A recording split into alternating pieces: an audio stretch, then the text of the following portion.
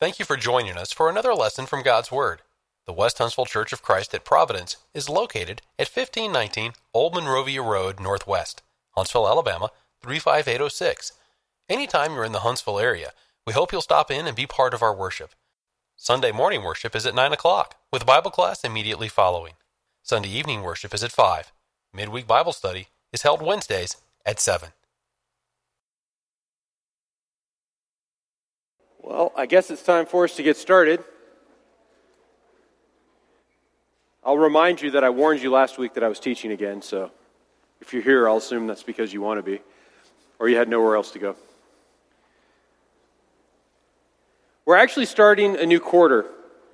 We're going to be looking at the book of Nehemiah, which, I'll be honest, I don't know that I'd paid a whole lot of attention to the book of Nehemiah until the summer quarter.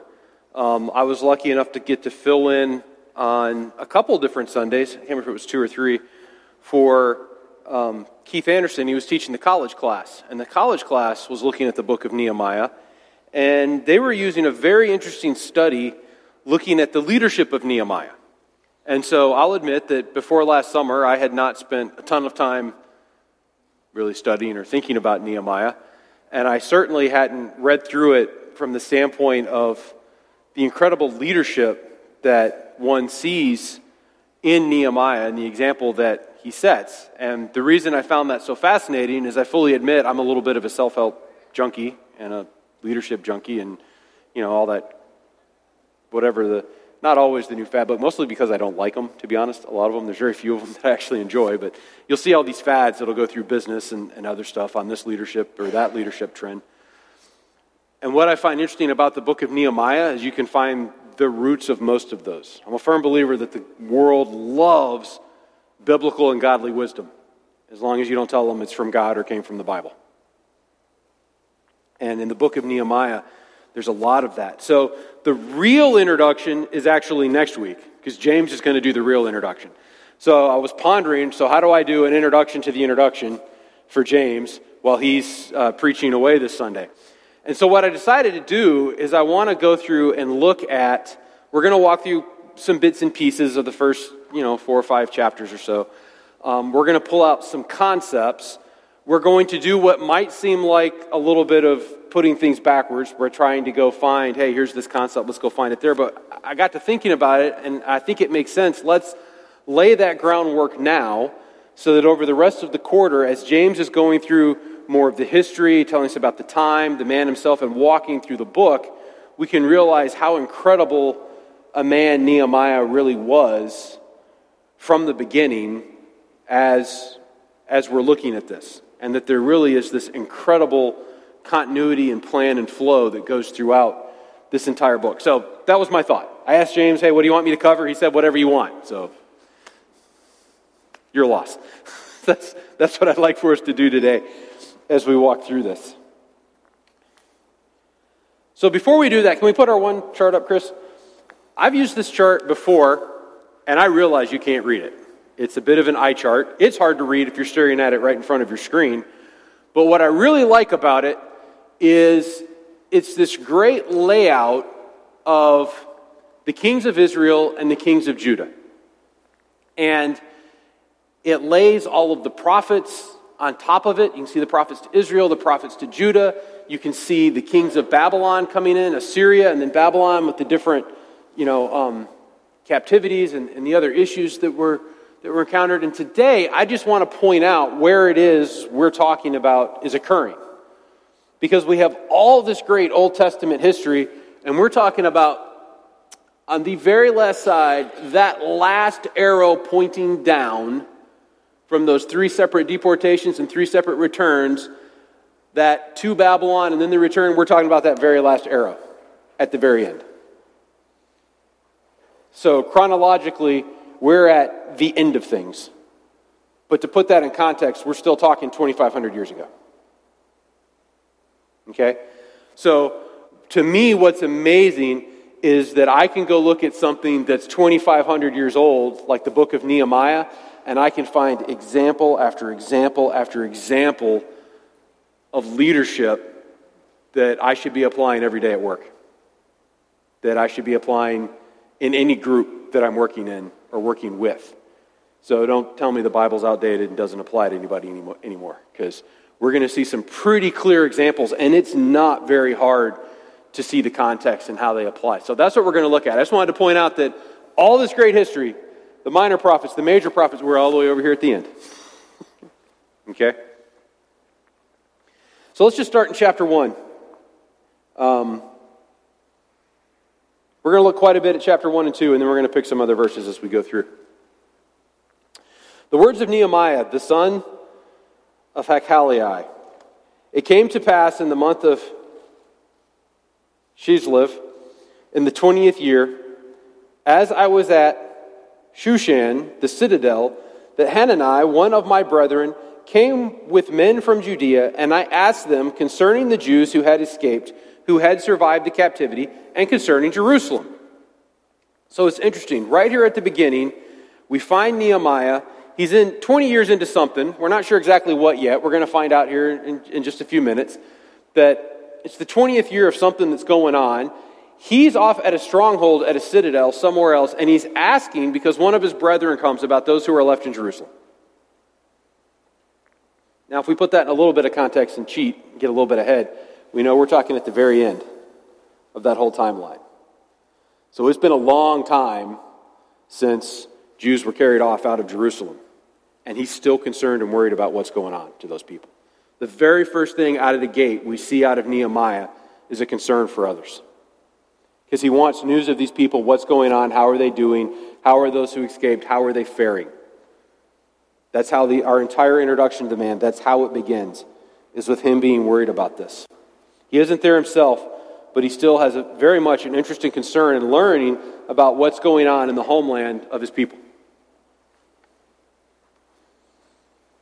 In verse 3, he gets the report. And they said to me, the survivors who are left from the captivity in the province are there in great distress and reproach. The wall of Jerusalem is also broken down, and its gates are burned with fire. Okay, so clearly the news ain't good, right? Not a lot of good things to report if you're starting off with, well, they're there, and they're in great distress and reproach. The walls are broken down, and the gates have been burned. So it's a shell. It's a heap of its former self. I think one thing that we probably need to point out, because again, this is 2,500 years old, give or take. Walls and gates are a big deal. We take that for granted now, but let me ask all of you, anybody here lock their doors at night when they go to bed? No, they didn't have locks on every door. They locked the city up at night, was how they did it. But now they don't even have that.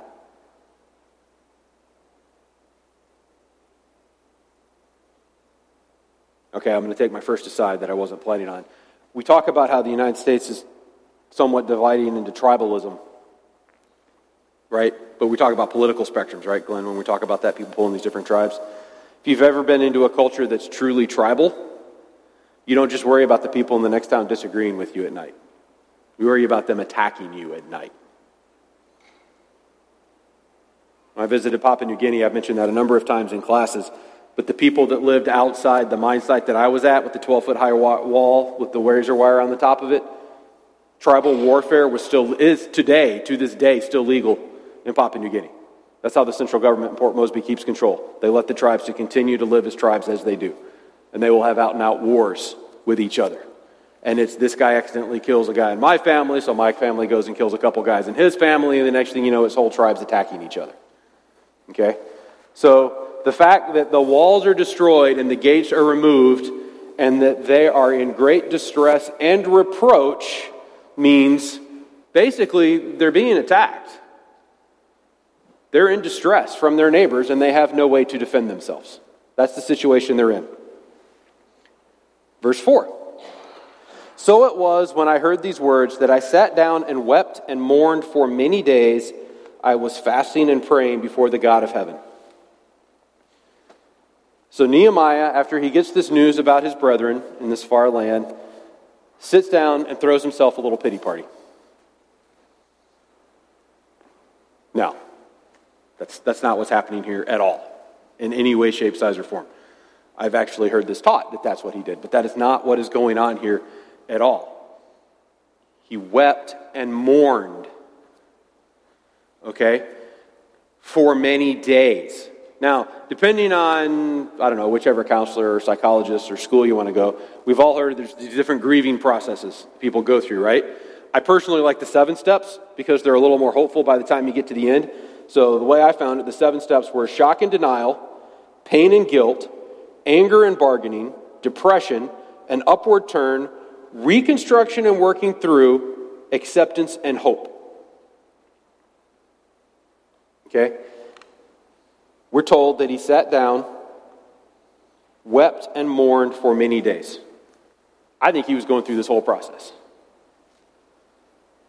I don't think I've ever even told my wife this before, but I have a client over in Research Park. I'm an engineer.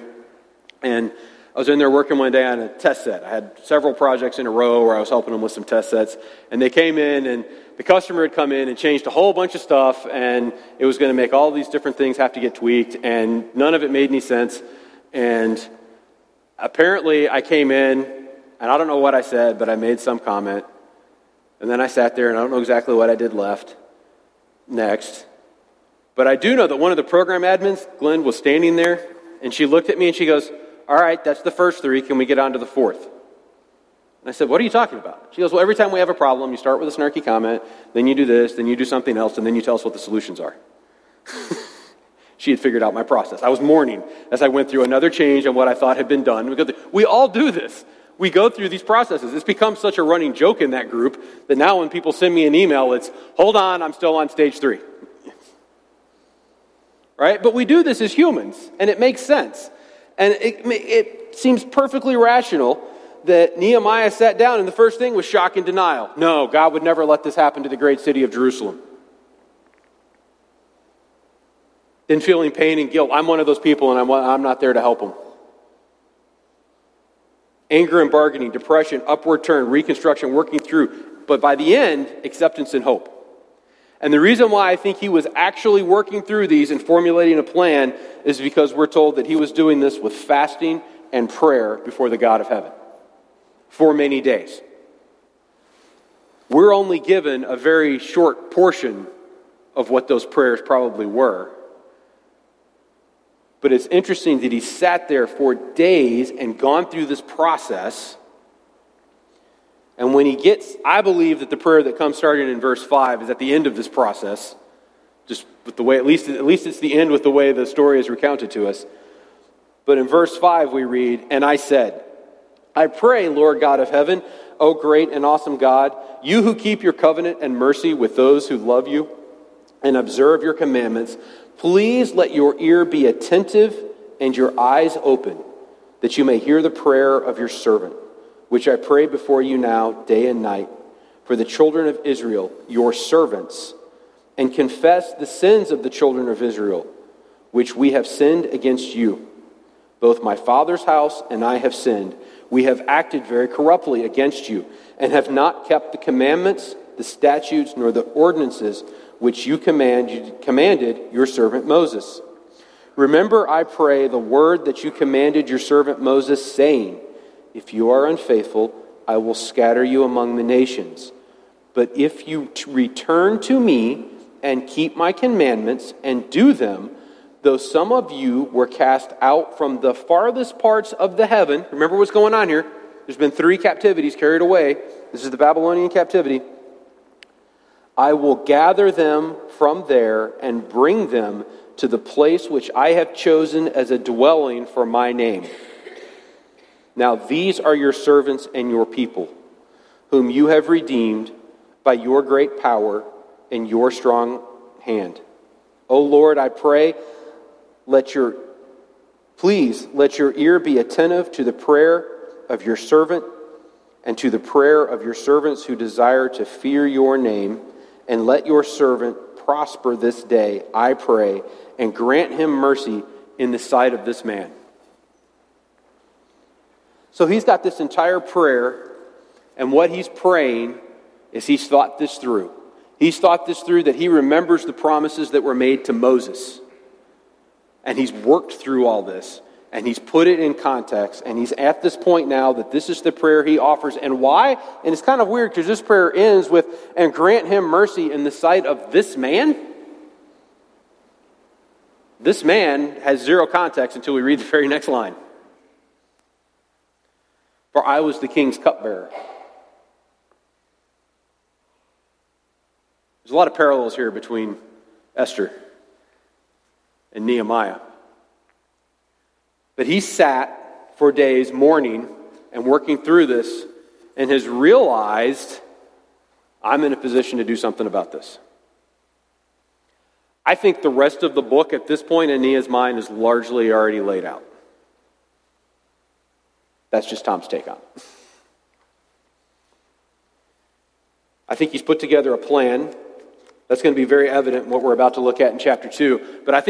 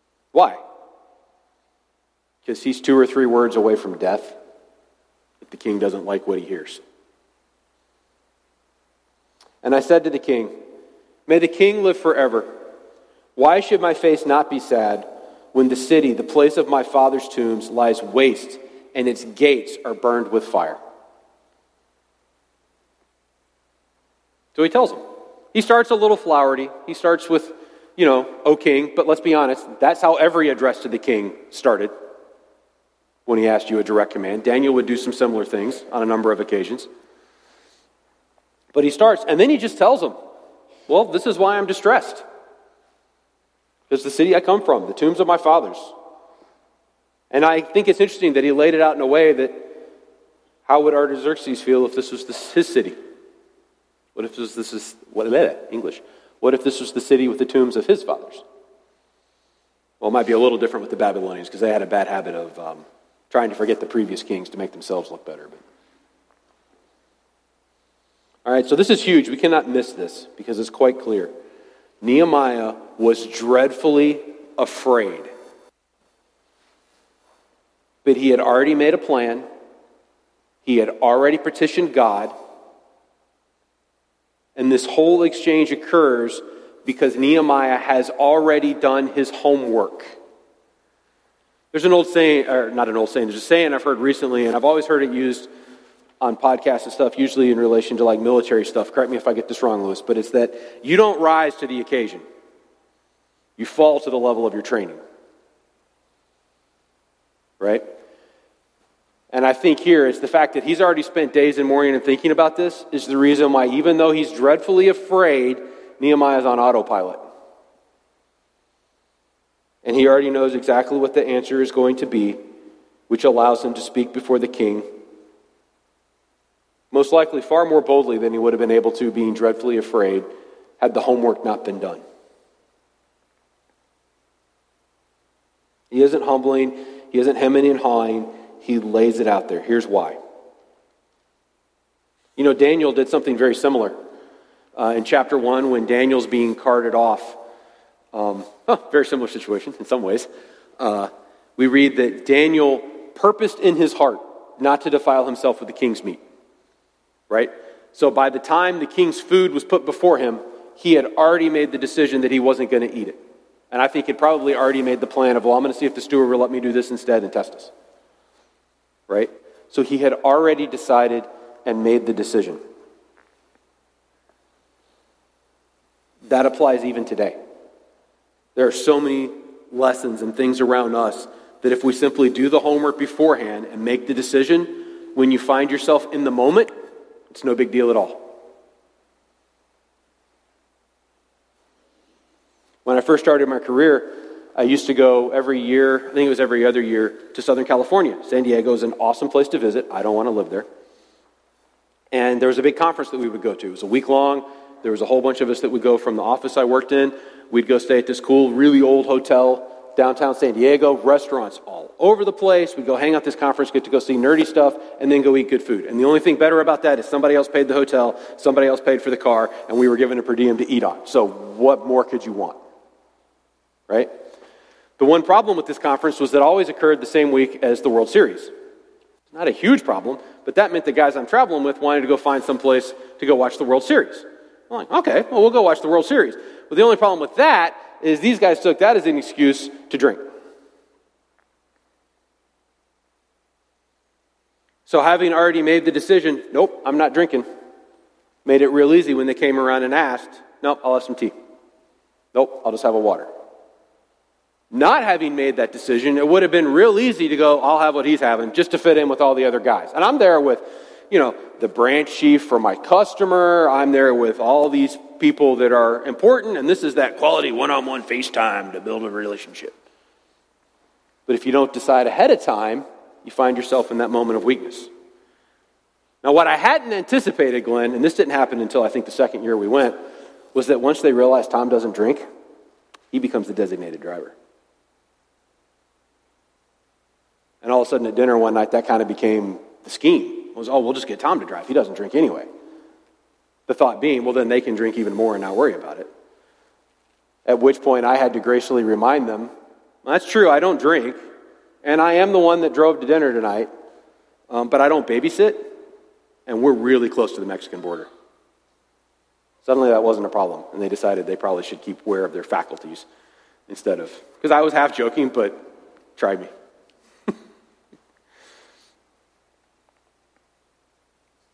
So we made a decision ahead of time. Another term I've heard used for this is the idea of being default aggressive. That sounds really worse than it is, but the idea is don't just sit there and keep thinking about it. Nehemiah didn't sit there and say, well, I'll wait till I get more information, maybe they were wrong. Maybe I wait till I hear a little more. A lot of times people will put off making a decision or taking action because, well, there might be that one other little piece of information that I need, so I'm just going to hold off a little longer so I can make sure I really, really know what's going on before I, potentially risk my neck by making a petition of the king or allowing myself to be seen as sad in front of him. Basically, he made a decision, got more information, made another decision, and just kept making smaller and smaller decisions. He didn't instantly storm in and petition the king. He waited until the time presented itself. But he was ready to take the next step. I got to thinking about this the other night when I was finishing up these notes, and it's been nearly 30 years, which made me feel really old. But I have a planner I've been using since I was in high school. And on the bottom every day, it's a daily thing that you flip over, and at the bottom every day it's got a quote. Sometime years, like probably 25 years ago, I got in this habit where the ones I like, I put a little star by them. And the ones then when I would go through and shuffle my calendar and swap the pages, they ended up in this huge Word file. So I have this like 75-page long Word file of just quotes I've run across, most of them out of my planner that I like. But when I got to thinking about this, it reminded me of two of them. First one's from a gentleman, Anthony J. Thought is a prelude to and not an alternative to action. So it's good that Nehemiah sat down and thought about it, but he didn't stop with just thinking about it. I also heard one time, I don't know who said this, but people will say, what is it? That idea will never work. Somebody's thought of that before. Yeah, but they only thought of it. Right? People do that all the time with products. I've got this great idea. It's like, I'm sure somebody's thought of that before. I'm sure they have, but all they did was think about it. Go actually build it. The other one that I was reminded of was one actually from Richard Nixon. So the man of thought who will not act is ineffective. The man of action who will not think is dangerous. And in Nehemiah, we see someone who did both. Because as soon as the king asked, and it was there, in verse 4 we read, the king asked him, "What do you request?" Now Nehemiah just said why he was sad. But something made the king go, "What do you request? If this is bothering you, if this is worrying you." Now this is one of those fleeting moments that in the business world people go, you just say yes and you figure out how to do it later, Glenn. Right? I'm bad at that. I'm an engineer. I go way too far down. Well, can I implement it? And what if I do that? Like, well, what if I can't find an IC that does it this way? And well, what if that piece doesn't work? No. What do you request? And Nehemiah is ready with an answer. Stage one of his plan that he's thought out is right here. If it pleases the king, and if your servant has found favor in your sight, I ask that you send me to Judah, to the city of my father's tombs, that I may rebuild it. Not that you rebuild the city, not that you send your great men, O wise king, who's all powerful, but that you send me.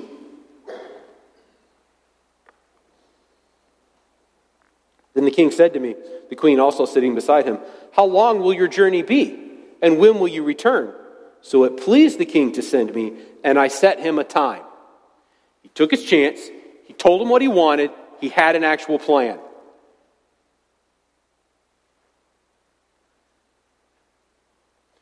Furthermore, I said to the king, all right, now he's on a roll, right?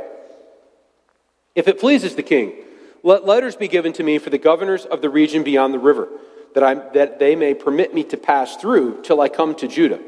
And a letter to Asaph, the keeper of the king's forest, that he must give me timber to make beams for the gates of the citadel, which pertain to the temple, for the city wall, and for the house that I will occupy. And the king granted them to me according to the good hand of my God upon me. Then I went to the governors in the region beyond the rivers, and I gave them the king's letters. Now the king had set captains of the army and horsemen with me. Hold on. He asked for this. The king gave him this. Right? What's the whole reason why he wants to go rebuild Jerusalem? It's got no walls, it's got no gates. There's a lot more going on, but right now we're focused on walls and gates. We've got to secure the city before we worry about rebuilding the temple and restoring worship. Right? So what's he asked for? Letters that I can pass through without harm and materials. The king says, done. Oh, and in addition, the whole reason you're going to rebuild the city is because it's easy to attack. I'm sending captains of the army and horsemen with you. Let's remember this is 25 years ago, and he's sending horsemen. He's sending the best armor he has. It doesn't say he sent foot soldiers with me. He sent horsemen. We're talking fast attack vehicles. The F-22 of the day. A horseman.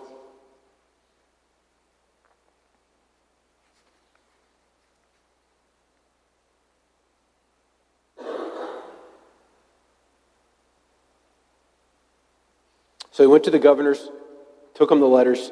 The king sent horsemen with him. Now, Sanballat and Tobiah, they're a lot of fun. We're going to talk about them some more before we get done if we have time. We probably aren't going to have time. But let's just say these are the two guys. That's why he wanted the letters, to make sure he could pass through the regions without being afflicted. These guys like their position. They don't want Jerusalem to be powerful. So when he came to Jerusalem, he was there 3 days. He did a bunch of things. He went and looked at everything. He snuck out of the city. He looked at what was going on before he met with any of the leaders there. And then we get to this next principle that we see in Nehemiah. Because he shows up and he doesn't sit there and start with, look what you've done to the city, look what you've let happen, you've denied God, look at all these other things that have happened. Look at verse 17. Then he said to them, you see the distress that we are in. You get that? He just showed up. He's been there 3 days. And he describes their distress as his distress.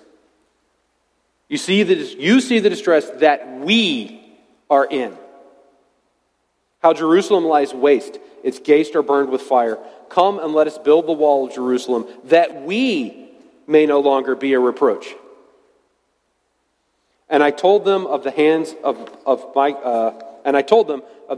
God, which had been good upon me, and also of the king's words that they had spoken to me. So it's interesting, though, when we look at this, the direct quotes here of what he said to them, it's we. He's casting his lot with theirs. When he fills in the other stuff and it's just described, he talks about how he'd been praying to God about this. He talks about the good favor he'd gotten from the king. But then this ends with another direct quote from them. So they said, let us rise up and build. They're with him. Then they set their hands to the good work. It's amazing what happens when you build a team that's actually all working towards the same goal. It's amazing. I've really only seen it once in my entire career. I had taken a position of a team that quite frankly was burned out. They had a lot going on. They were victims of their own success, right? They had managed to have way more work than they could actually get done. But because of that, they were burned out and they were dealing with a boss that was very much a you kind of guy. Every interaction I had with them, when I suddenly became the middleman between them and the upper management in this company, it was you. Every conversation I had was, you need to do this, then you need to go do that, and then you need to go take care of this person over here. Every conversation. I tried to make sure that every time I talked to that team, it was, hey, what do we need to do? Now, most of that was because I had no clue what to do. I was in a new industry. I knew just enough to be dangerous, right? But once they realized I was willing to admit that, and I said, what do we need to do? It was amazing what happened. I will never forget, I set a pretty simple rule early, because this was not happening anywhere in the management. If anybody had to stay late, I stayed late too. If anybody had to come in and work on a weekend, I came in and worked on the weekend too. And we were there one Saturday, and we had somehow pulled this miracle. My team had yet again surprised me, and we had some stuff that we could ship that I wasn't expecting. And they said, hey, we just got to get the quality engineer to look at this, and we're good to go. Great, no problem. Where is he? I'm not sure. Picked up my phone, called his cell phone. Hey, we got this done early. I wasn't expecting it. Can you come by and take a look at this? His words to me, yeah, no problem. I just stepped out to grab some lunch. I'll be right there.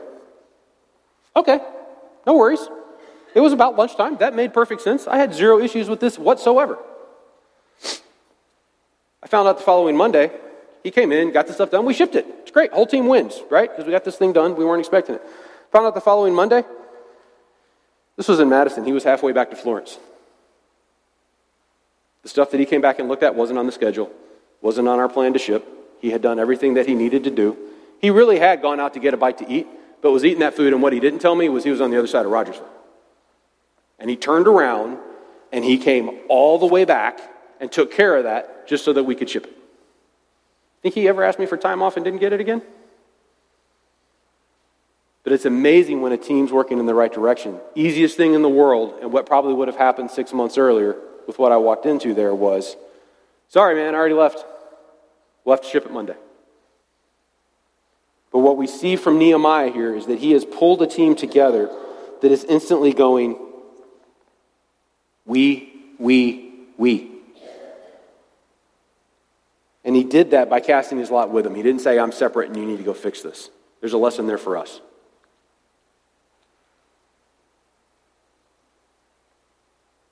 So we're not going to have time to walk through all the stuff I'd love to in chapter 3. Chapter 3 is a master class in what's usually called decentralized command, or a complete lack of micromanaging. Because Nehemiah, when they actually get busy, he didn't say to the people of Jerusalem, all right, well, send all your workers over here to me, and I'll form them up in groups, and we'll go out, and we'll start here on the wall, and we'll start working that way, and we'll see when we get it done. That's not what he did. He goes through this huge description, and let's look at a small section of it, starting in 28. Beyond the horse gate, the priest made repairs, each in front of his own house. After them, Zadok, the son of Emir, made repairs in front of his own house. After him, Shemaiah, the son of Sheshanai, the keeper of the east gate, made repairs. The keeper of the gate made the repairs to the gate. After him, Hanani, the son of Shimei, and Huan, the sixth son of Zaphath, repaired another section. After him, Mushan, the son of Bisha, made repairs in front of his own dwelling. What's he doing? He's dividing up the work and giving it to the people that care the most about that piece of work getting done. And what we don't have recorded here is these long lists of he told them exactly how to do it, exactly how he wanted it done. He didn't say, look, you have to work from this time to that time, and we're only taking breaks here, and don't you dare give that guy a day off because we have to work until this is done. He said, no, you get it done. And you worry about the part that's right there in front of you. This is the part that's important to you. You take care of this piece. This piece is in front of you. It's right here. It's in front of your dwelling. All right, you know what? I don't care how you do it, but you take this piece, that's yours. And guess what happens? All of a sudden, you want your piece to look a little better than Lewis's piece over here. And so you think Lewis's piece of the wall looks good, and you see his good idea, you go, hey, I'm going to do that too. And what do you end up with? A way better wall than if Nehemiah starts at one end and says, nope, here's how we're going to do it, I'm going to do it my way. He's got everybody in this town that has a vested interest in Jerusalem working on rebuilding Jerusalem. There's a great lesson there for us. He didn't try to do it all. He divided it out, and he said, hey, get it done. And then he let him do it. The next thing I want to talk about here is another principle, is an idea that, all right, Lewis, this is another one of those military ones. It's often called cover and move, right? Because we see that's what's going on here. So the idea in the military, police do this too, is it's the idea of, hey, we've got a problem going on here, the enemy's over here, so these guys are going to cover, we're going to watch, we're going to, I don't know if it's really bad, we're going to lay down suppressive fire, we're going to make sure their heads are down, we're going to watch for you while you move to the next safe place. And then once you get there and you're safe, you're going to watch for these guys so they can go to the next place, right? Because remember, there's this little issue with Tobiah and Sanballat. They're not real happy about the city regaining strength. Chapter 4, verse 16. So it was from that time on that half of my servants worked at construction, while the other half held the spears, the shields, the bows, and wore armor. And the leaders were behind all the house of Judah. Those who built on the wall and those who carried burdens loaded themselves so that with one hand they worked at construction, while with the other hand they held a weapon. Every one of the builders had his sword girded at his side as he built. And the one who sounded the trumpet was beside me. Then I said to the nobles and the rulers and the rest of the people that worked in their work is great and extensive, and we are separated far from one another on the wall. Whether you hear the sound of the trumpet, rally to us here, our God will fight for us. So they labored and worked, and half of the men held the spears from daybreak until the stars appeared. And the same time I also said to the people, let each man and his servants stay at night in Jerusalem, that they may be our guard by night and a working party by day. So neither I, my brethren, my servants, nor the men of the guard who followed me took off their clothes, except that everyone took them off for washing. He had their backs. You've got to build. We need to put a plan in place. We're not going to allow them to attack us while we're building this. They don't want this to happen. They're doing everything they can to stir up our enemies and stop us from fortifying this city. Now, the idea of cover and move works way, as Andrew Griffith would say, yonder beyond just military examples. It applies all over the place. I mentioned that if anybody had to stay late, I stayed late. If we were working on Saturdays, I would go. Why? What was I doing? Quite frankly, I was probably being in the way more than anything. But if somebody needed something done, guess what? That's what I did. I remember one Saturday, the poor guy running the wash. This place, we assembled circuit boards. And the guy running the wash, that's a thankless job. Because it's one of those where if you bring the board back and it's clean, well, you didn't do it, the machine did it. But if there's something wrong or knocked off, or if something hits in there or a board moves around too much and a part gets knocked off and it lifts the pad and potentially ruins the board, well, now that's your fault. Even though the machine did it, it's your fault.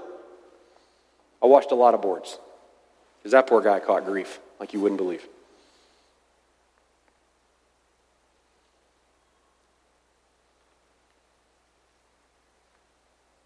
There was always a way.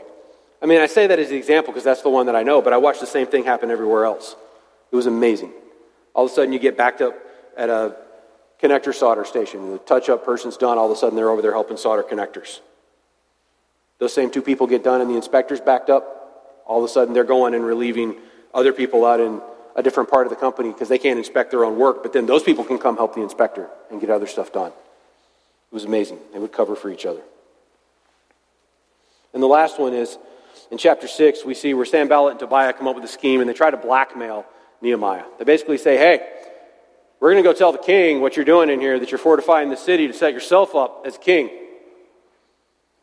All right? And then they basically kind of feign an attack to try to get him to actually hold up in the temple and show that he's closed himself up in the city and set himself as a king and a ruler.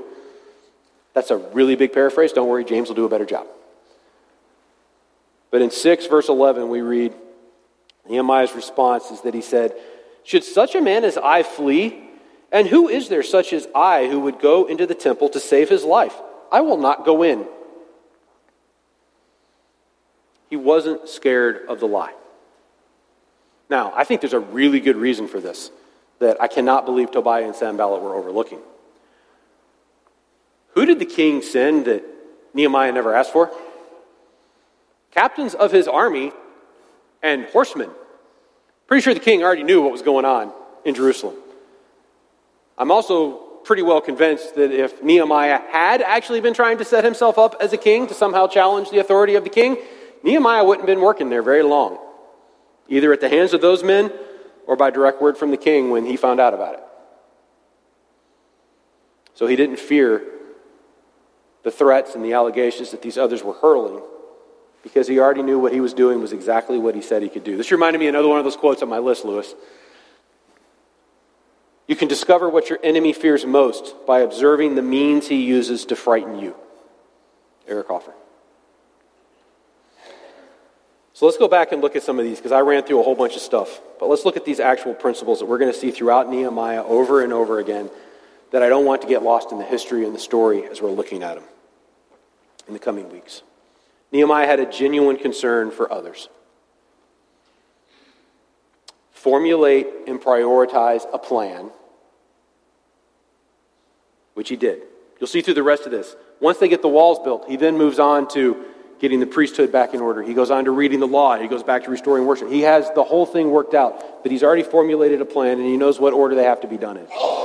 If he showed up and started complaining about the priests, nobody would have cared because they're getting attacked every night. Don't just think, but be ready to act. Default aggressive, or action, if you will.